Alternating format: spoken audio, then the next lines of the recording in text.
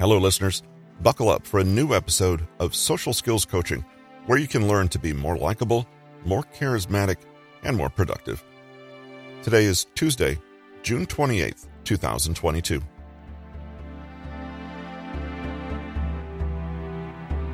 One of the great rules of learning to play chess is you can't play good chess until you stop playing bad chess. The same can be true about interactions and communication. In this episode from Patrick King's book, How to Talk to Anyone, we learn several applicable concepts that will enable us to never have a bad interaction. Thanks for joining us today. I hope you enjoy today's episode.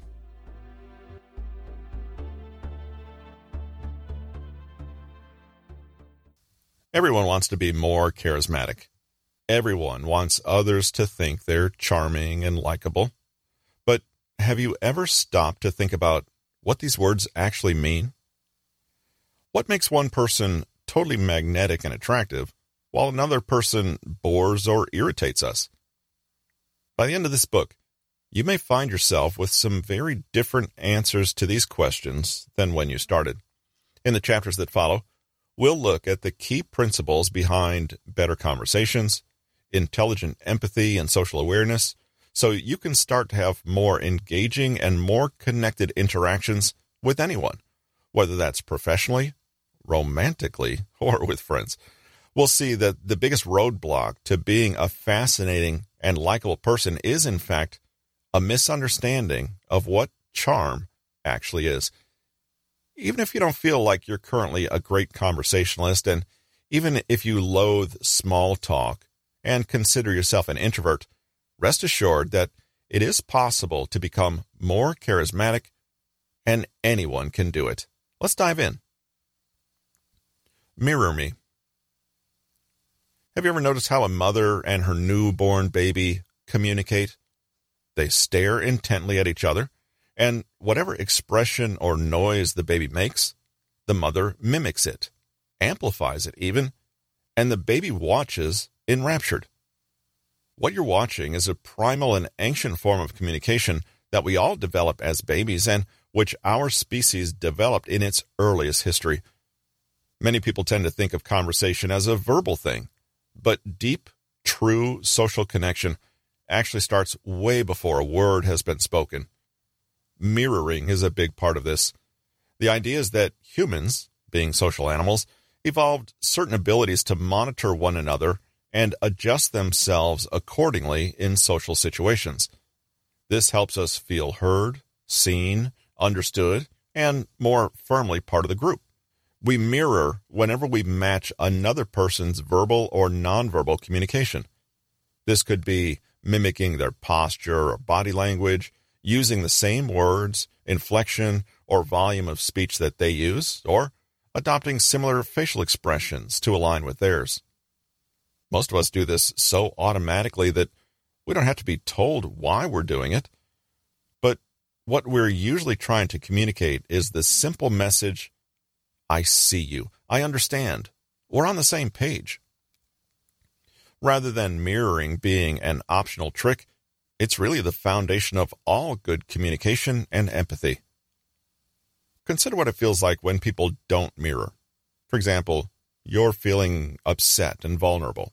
Meanwhile, the person you're talking to is responding flippantly. Their voice louder than yours, their tone more relaxed, and their body language more energetic and restless. You probably wouldn't feel like they were listening, right? Or imagine you're excitedly sharing some happy news, and the other person doesn't reflect that excitement in their facial expression, voice, or words. Sure, you know they don't feel the same excitement as you do, but you'd register their unwillingness to mirror as a definite lack of courtesy. Mirroring quickly communicates trust, connection, respect, and understanding. You could communicate without it, but having it in place makes things much easier. In fact, there's scientific evidence for this. In a 2008 study in the Journal of Experimental Social Psychology, 62 students were given a negotiating task.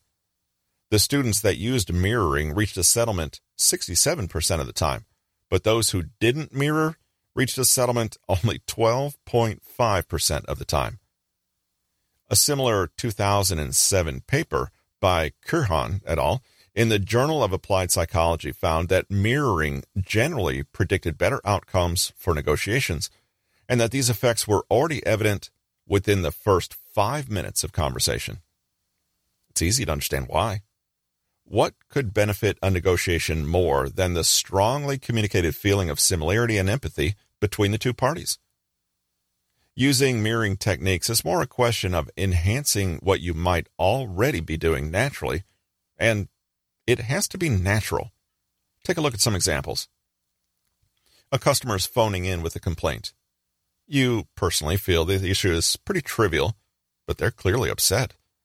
You decide to speak as they do. You drop your pitch, talk seriously and a little more formally, and literally cut and paste some of their phrases to repeat back to them. They're speaking slowly, so you speak more slowly too.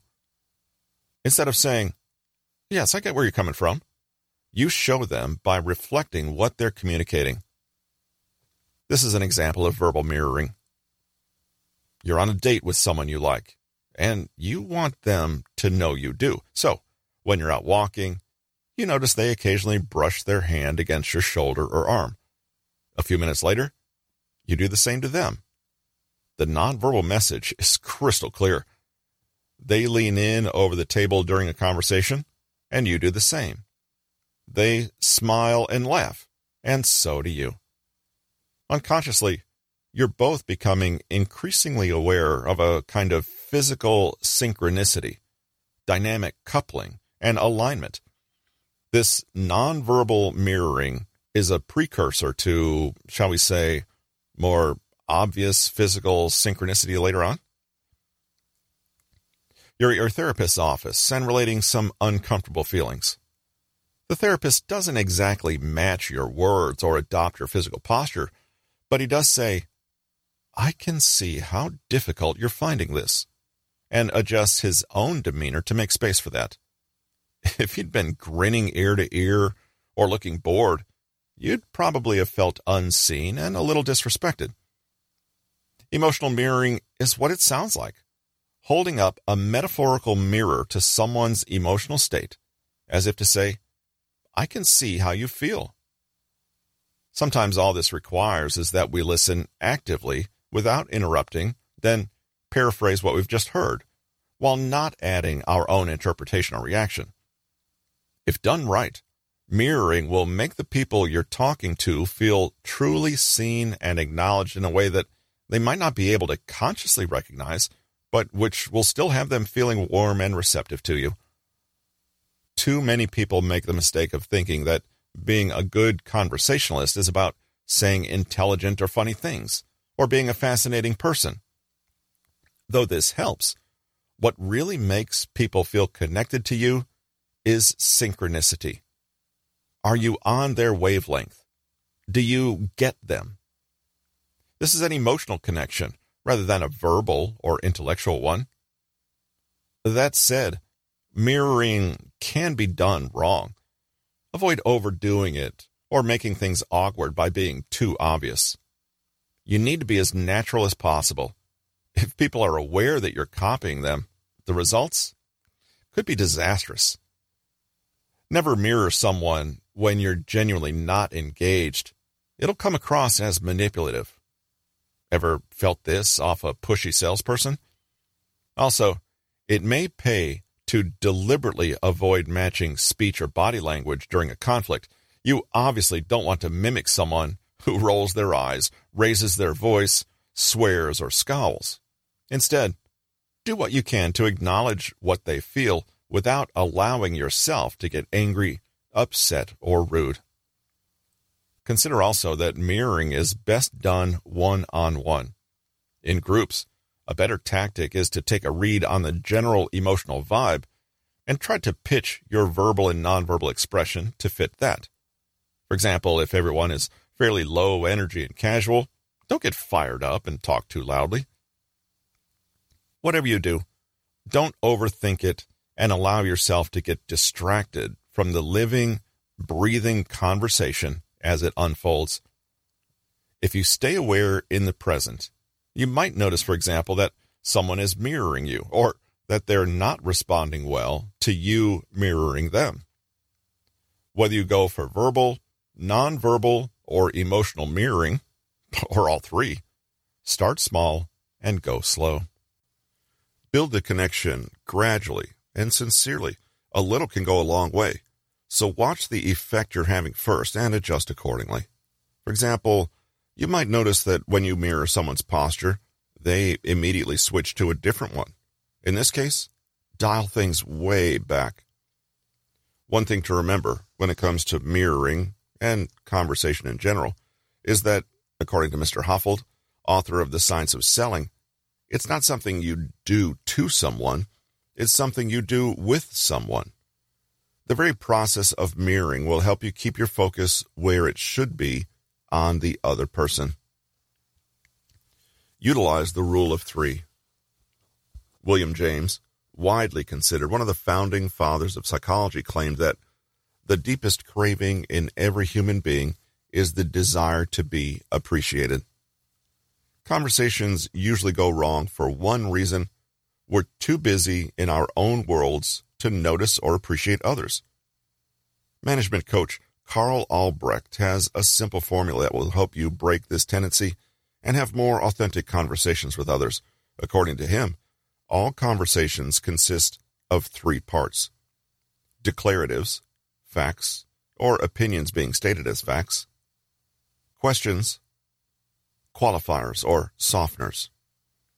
The rule of three states that we should never say three declaratives in a row without breaking them up with a question or qualifier. Again, this allows us to talk with people and not at them or to them. We always need to be aware that most conversations are not purely verbal. People will hear your words, but they'll also respond to how well they feel you respect and appreciate them. You can say all the right things, but the conversation will be a flop if it doesn't feel right. Let's take a closer look. Declarations are statements of fact. More realistically, they're also when people act as though something is a fact. Have you ever noticed that some people always feel like they're lecturing you or standing on a soapbox? This is what happens if your entire conversational repertoire is pure declaration. The trouble with Britain is that it never had a proper revolution like in France. Or, you'd be an idiot to eat gluten these days. Our opinions presented with more certainty than they should be. Do this, and you may bore, irritate, disrespect, or alienate your audience, who are not really an audience at all.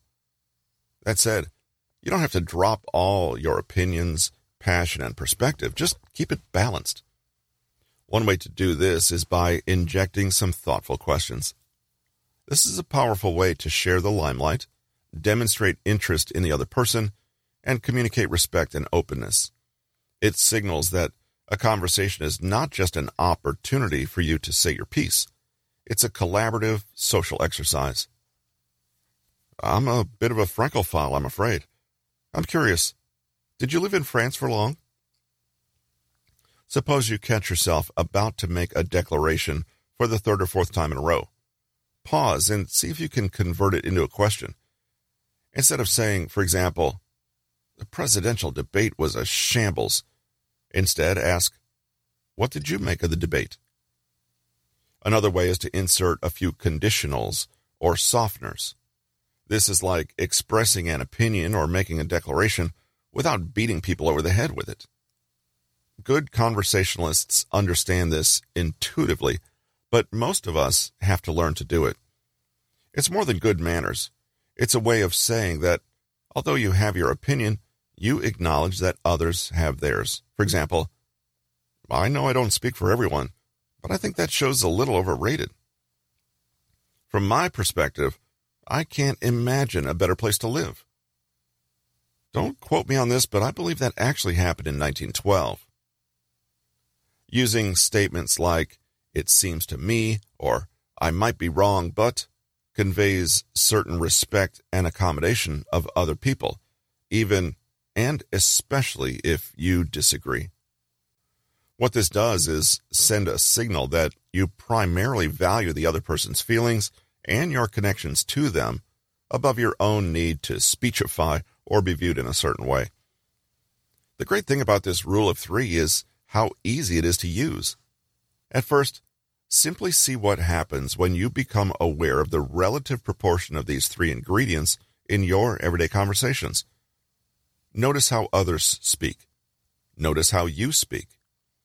Look at conversations you really enjoyed and note what proportion was declarative.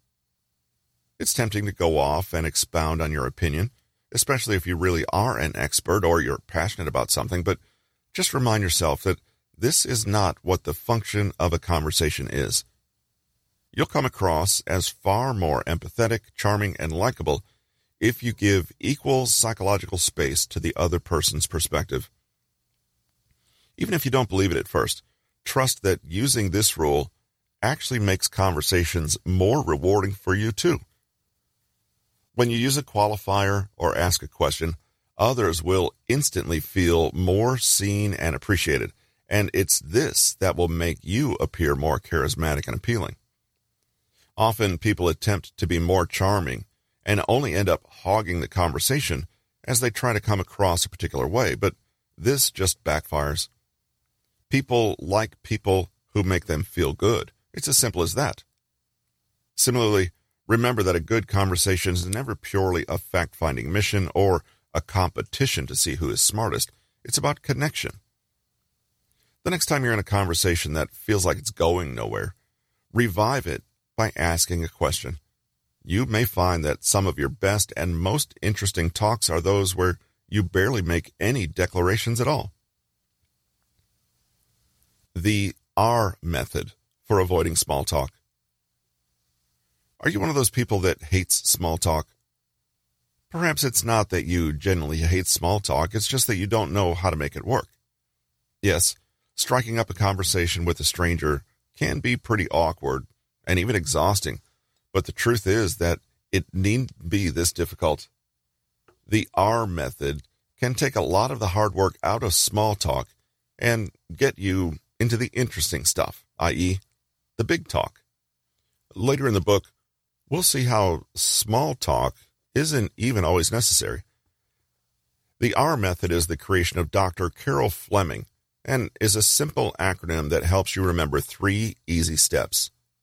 A equals anchor. You start with something that links you to the other person. No matter how much of a stranger they are, look for a shared experience or connection with them. It doesn't have to be deep, and it really doesn't have to be clever or entertaining. Thinking you need a smart pickup line or equivalent will just make you nervous and come across as unnatural. An obvious example, you're at a wedding and say to someone, "Wow, that dessert was amazing, right?" Or you're on a long-haul flight and say, "Let's hope we have some nice weather to look forward to when we land." R equals reveal. You've broken the ice, and now you need to move things along by revealing something about yourself that relates to the anchor. To keep with our 2 examples, you could say, "I've always had a thing for good tiramisu. I can thank my Italian grandmother for that." Or, "I'm not originally from around here, so I guess I'm still not used to the cold weather." E, encourage. The final stage is to get the other person to reveal in turn a little about themselves. You could say, "What about you? What dessert is your favorite?" Or, "So are you leaving home or heading back home?" And that's it. What tends to happen from that point is that the other person has a sufficient enough opening to share something that will then get the ball rolling. The R trick is not something to follow by the letter, though. You might choose to open with an anchor, pause, wait for a response, go for the reveal, pause, and then encourage, rather than delivering a little speech all at once, which can sound like a cheesy movie script. So that's it for structure, but you still may be a little stumped when it comes to what to talk about. Luckily, there's a helpful acronym for that too. This acronym is FORM. equals family. This is a perennially safe and easy topic. Do they have siblings, and how many? Kids? People can talk for eons about their children. O equals occupation. Now, you don't want to ask the most boring question in the history of everything. So, what do you do? But you can get far by asking more detailed questions such as, what do you like most about your work? Or, how interesting. Did you always want to be a dog hypnotherapist? R equals recreation. Ask about hobbies, movies, books, travel, or simply what people do in their spare time. This could be as simple as asking about their tastes and preferences. M equals motivation.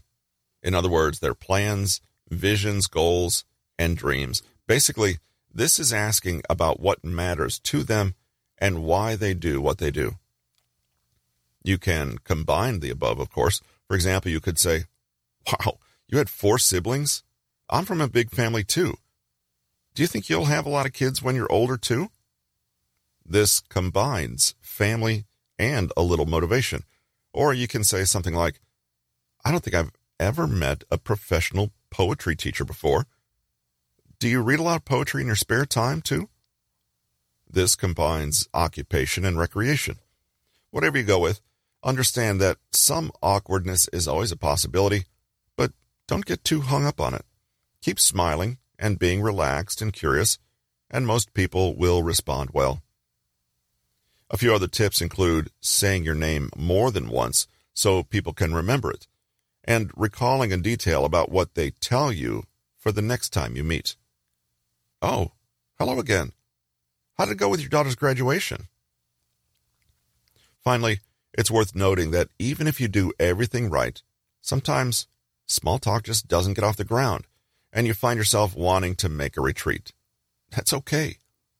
Here's a useful trick to escape a conversational sinking ship. Make up an excuse, but remember to include the word need. For example, well, it's been nice chatting, but I need to go and check on my kids. And no, you know what they can be like. Or, oh, I hope you'll excuse me. I need to go and say hello to an old friend I haven't seen in ages. Then, if you like, you can smooth the departure by saying something nice to reiterate what you've talked about. It was great to meet you. Good luck with tomorrow. Avoid long responses with the 1-minute traffic light rule.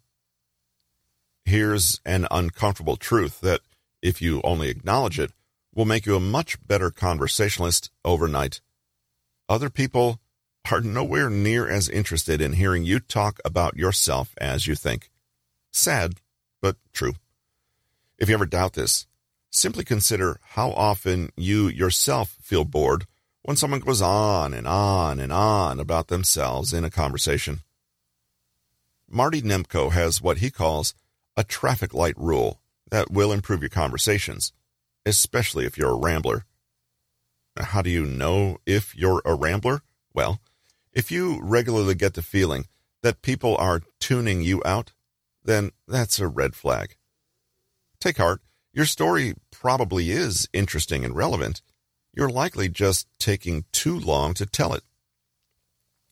As an unspoken rule, assume you have about 1 minute to make your point, and then let the conversation flow again. During the first 30 seconds, the light is green, and you can assume you're getting your listeners' full attention. In the next 30 seconds, the light switches to yellow, and the listener's attention may start to wane. Beyond 1 minute, the light goes red. They're not listening anymore. When we're telling a tale, we can forget the passage of time because, to be frank, telling is usually more fun than listening. But consider that stand-up comedians can work for months on a tight 5, i.e., a set where they deliver 5 uninterrupted minutes of speaking. The fact that even professionals who dedicate considerable effort to the task sometimes fail to hold people's attention beyond 5 minutes tells you everything. Now, you don't need to get all self-conscious and start checking your watch as you talk, but it might be a good exercise to rehearse a little on your own with a timer, just to get a sense of how long a minute or 30 seconds is. And it's longer than you think. You can also pay close attention to your listeners, too.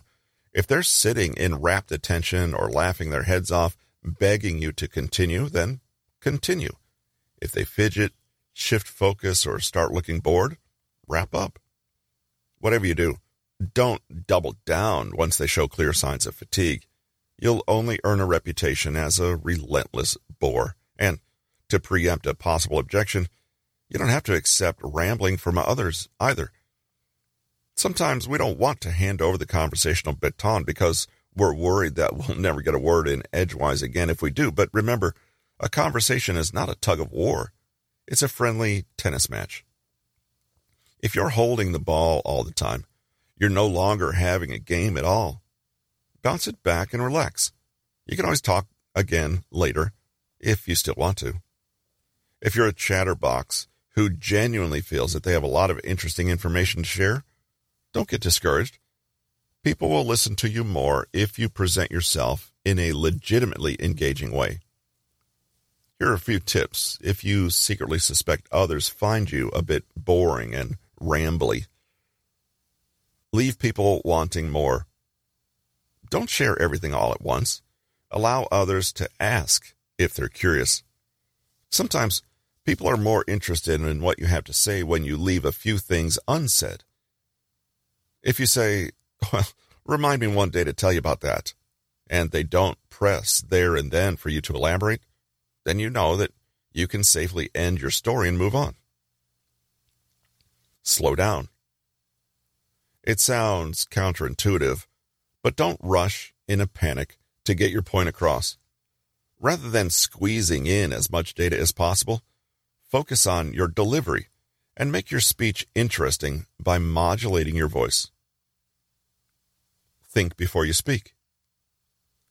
You don't have to plan a little speech in your head, but don't just open your mouth, start talking, and then decide what you want to say. A good trick is to teach yourself the habit of simply being quiet instead of saying things like, Try to be as concise as possible. As you talk with anyone, imagine that the conversation is like a balloon floating above the ground. Every time you bounce it with your hand, it floats up high again, but immediately starts to sink to the floor. A good conversation is lively, with everyone taking a turn to bop the balloon, which never dips too low to the ground. A bad conversation is one where someone grabs the balloon and holds it, allows it to fall onto the floor completely, or stands alone in a corner and bounces it all by themselves, never giving anyone else a chance. Nobody's going to want to stand around and just watch, are they? Summary. Most people fail to be charming in conversations because they misunderstand what it really means to be charming. But anyone can build their charisma by practicing a few concrete skills. Firstly, use mirroring to signal connection and understanding. Whether it's verbally, non-verbally, or even emotionally, mirroring can build rapport between you and the other person. Use Albrecht's Rule of 3 to help you have more balanced conversations, i.e., ones where you do enough listening. What you say can either be a declarative, facts or opinion being stated as facts, questions, or qualifiers or softeners. The rule is not to have more than 3 declaratives in a row. Instead, use a question or softener to keep things balanced. Similarly, the R method is a helpful tool to help you nail small talk easily. It stands for anchor, reveal, and encourage. First, identify a shared experience. Then, reveal something about yourself connected to that anchor. Then, finally, encourage the other person to share too. With small talk topics, remember the acronym FORM: family, occupation, recreation, hobbies and interests, and motivation, goals. You can avoid overly long-winded responses by remembering the 1-minute traffic light rule. The first 30 seconds or so is a green light to speak as you will.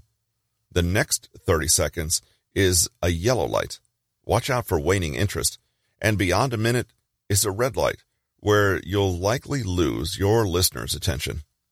Keep it short.